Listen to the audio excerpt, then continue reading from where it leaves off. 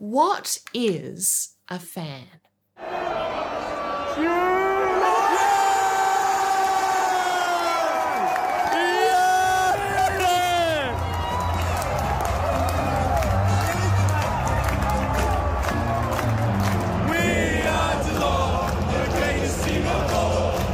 Is this what a fan looks like?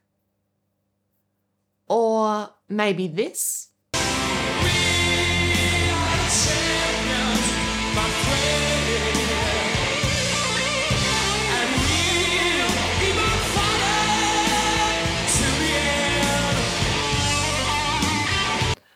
A fan, a fanatic, an aficionado, a supporter, an enthusiastic devotee, as of a sport or a performing art, usually as a spectator, an ardent admirer or enthusiast, as of a celebrity or a pursuit. Someone who has an intense and occasionally overwhelming liking and enthusiasm for a sporting club, a person, a group of people, or a trend. Collectively, the fans of a particular person, team, or object constitute its fan base or fandom. They may show their enthusiasm in a variety of ways, promoting the object of interest through social posts and blogs, flags and banners, by forming fan clubs, holding conventions and gatherings, driven by their sense of passion and emotion, their sense of enjoyment, and sharing a sense of community. They come together. We can be fans of many things. What are you a fan of? Movies, books, bands, footy teams, favourite Insta influencer? So many things. We can be a fan of Jesus. We can admire him. We can be enthusiastically driven to promote him. We can join together in our shared interest and passion, and we can become a fan base. We can exhibit behaviours of fandom, but when we choose Jesus, we are called to be more than fans. We are called to be followers. You know, Jesus offers us so much, but his call also asks much of us. He asks us to go beyond being his fan, to go beyond admiring him, supporting him, even go beyond coming together and meeting in a community in his name, to actually following him. So what does that look like? A follower can be defined as this: one in the service of another, one that follows the opinions or teachings of another, one that imitates another. A follower can be identified by their behaviour: serving, learning, imitating, following a mission and vision and living that out. Jesus calls us to follow him. In Matthew 16, it says, "Then Jesus said to his disciples, 'If any of you wants to be my follower, you must give up your own way, take up your cross, and follow me. If you try to hang on to your life, you will lose it. But if you give up your life for my sake, you will save it.'" Give up your own way. Deny yourself. Take up your cross. Follow me.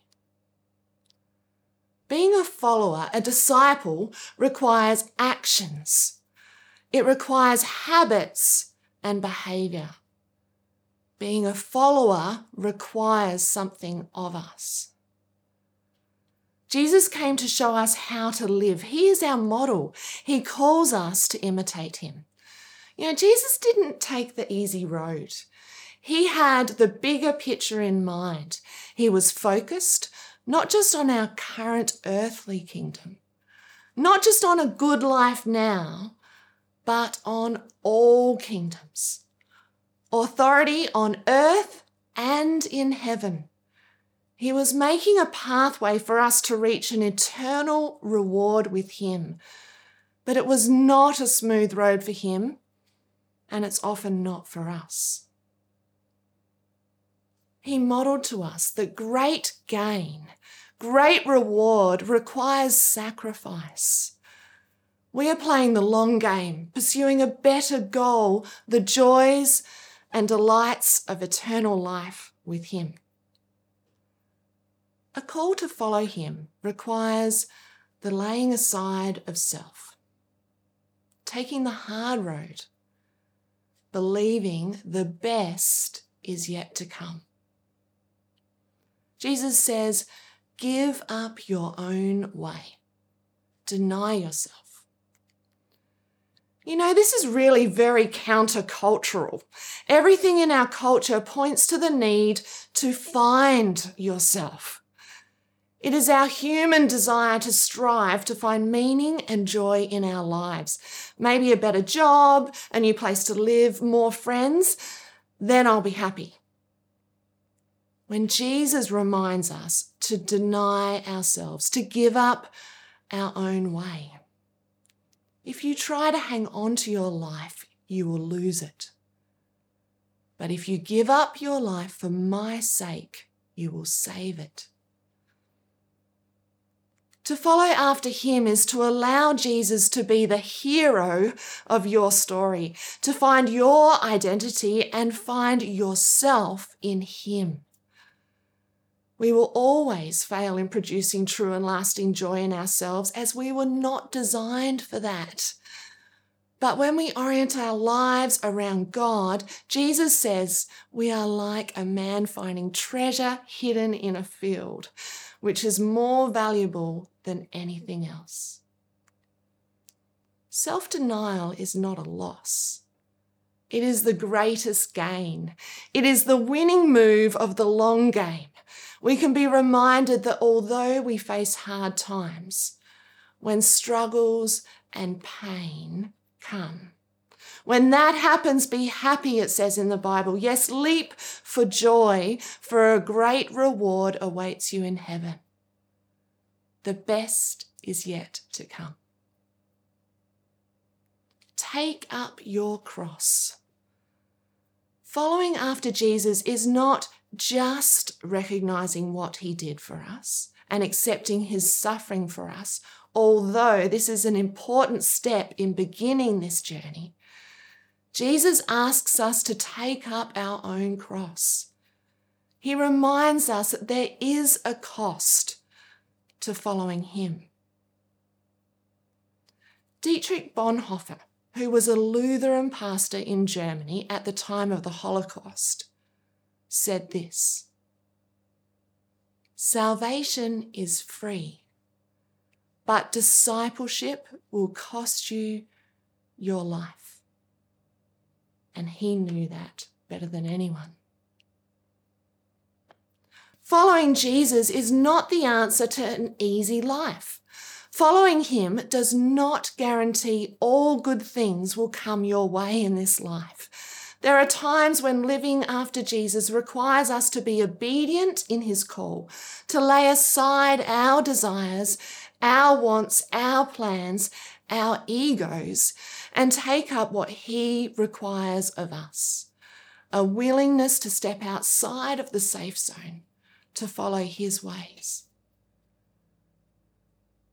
Follow him, to live out his mission, to reprioritize our lives, our relationships, our money, our choices, to live out his mission to show and share his love for the world.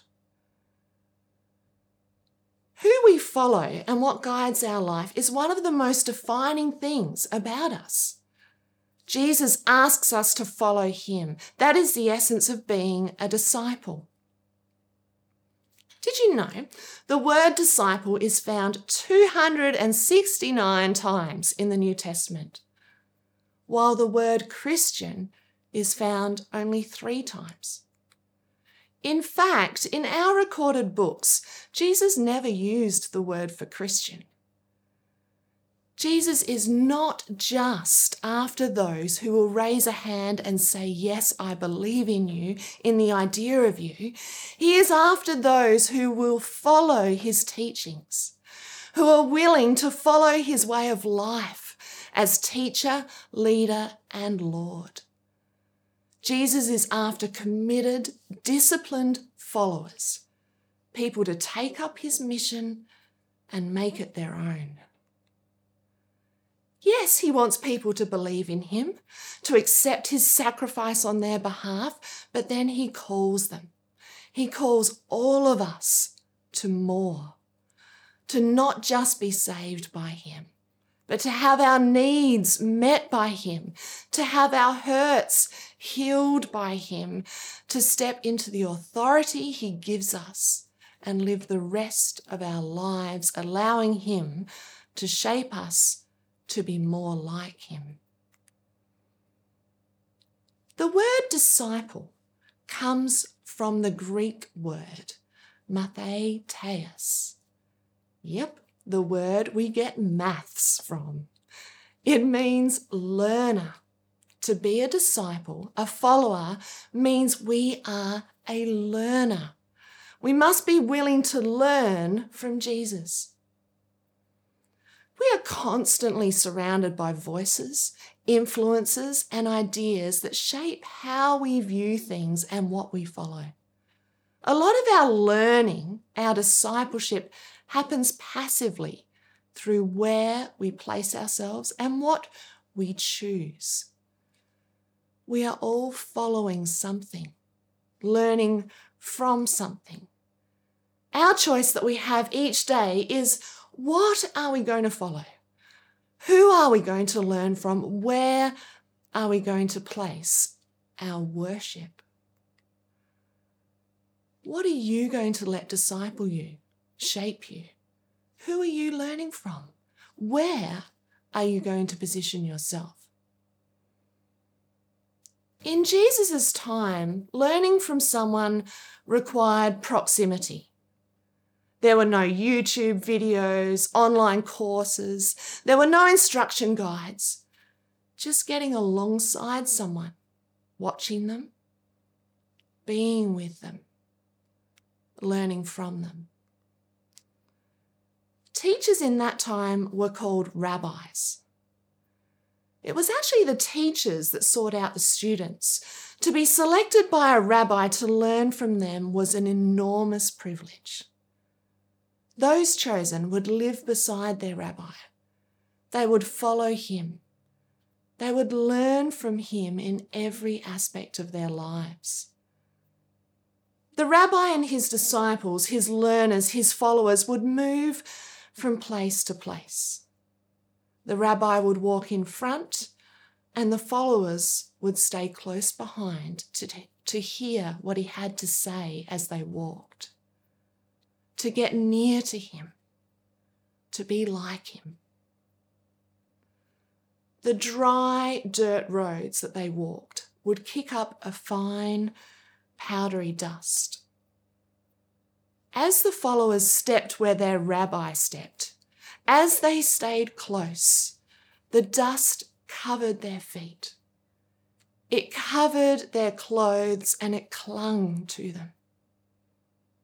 As they travelled, as they listened, as they learnt, they were covered with the dust kicked up by the feet of their rabbi.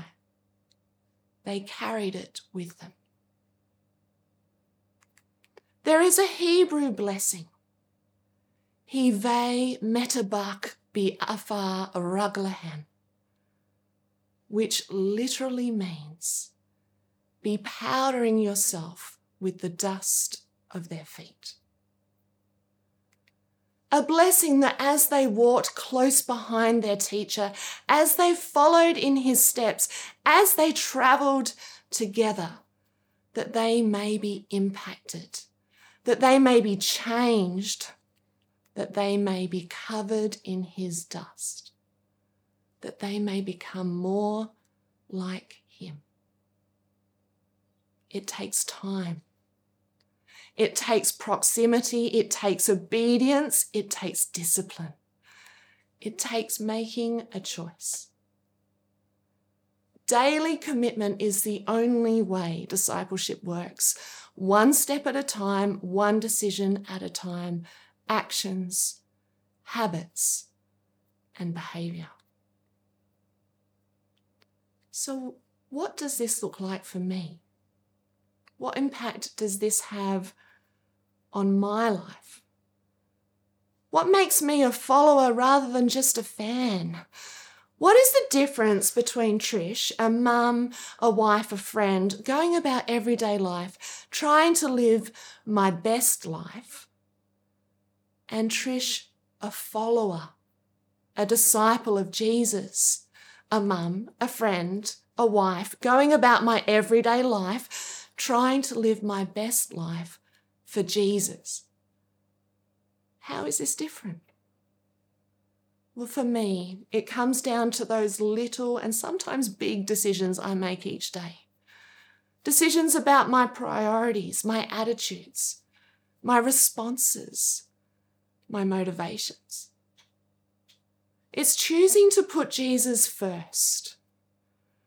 It's getting covered in his dust, reading his word, spending time with him, walking with him, speaking to him in prayer.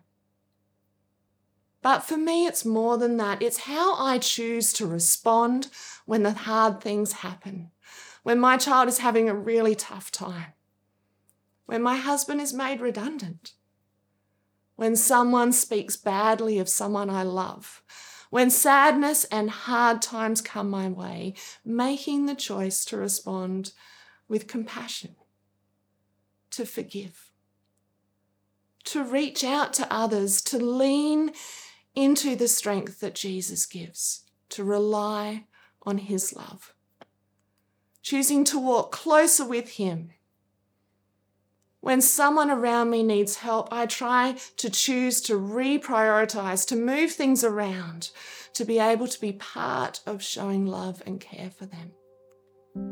When challenges come along, unexpected financial expenses, job changes, I choose to trust in him, to continue being faithful, putting his community and his call first.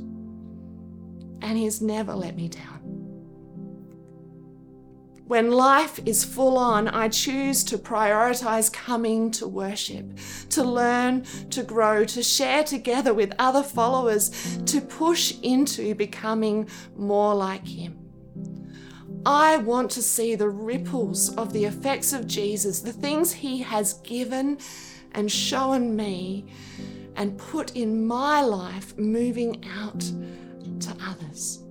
Encouragement, compassion, generosity, love, that they may be impacted by him, drawn to him as I seek to follow him. I want them to experience Jesus through my actions, the words I choose, my behaviours, in my relationships, in the way I choose to use my money and my time. Do I always get this right? No.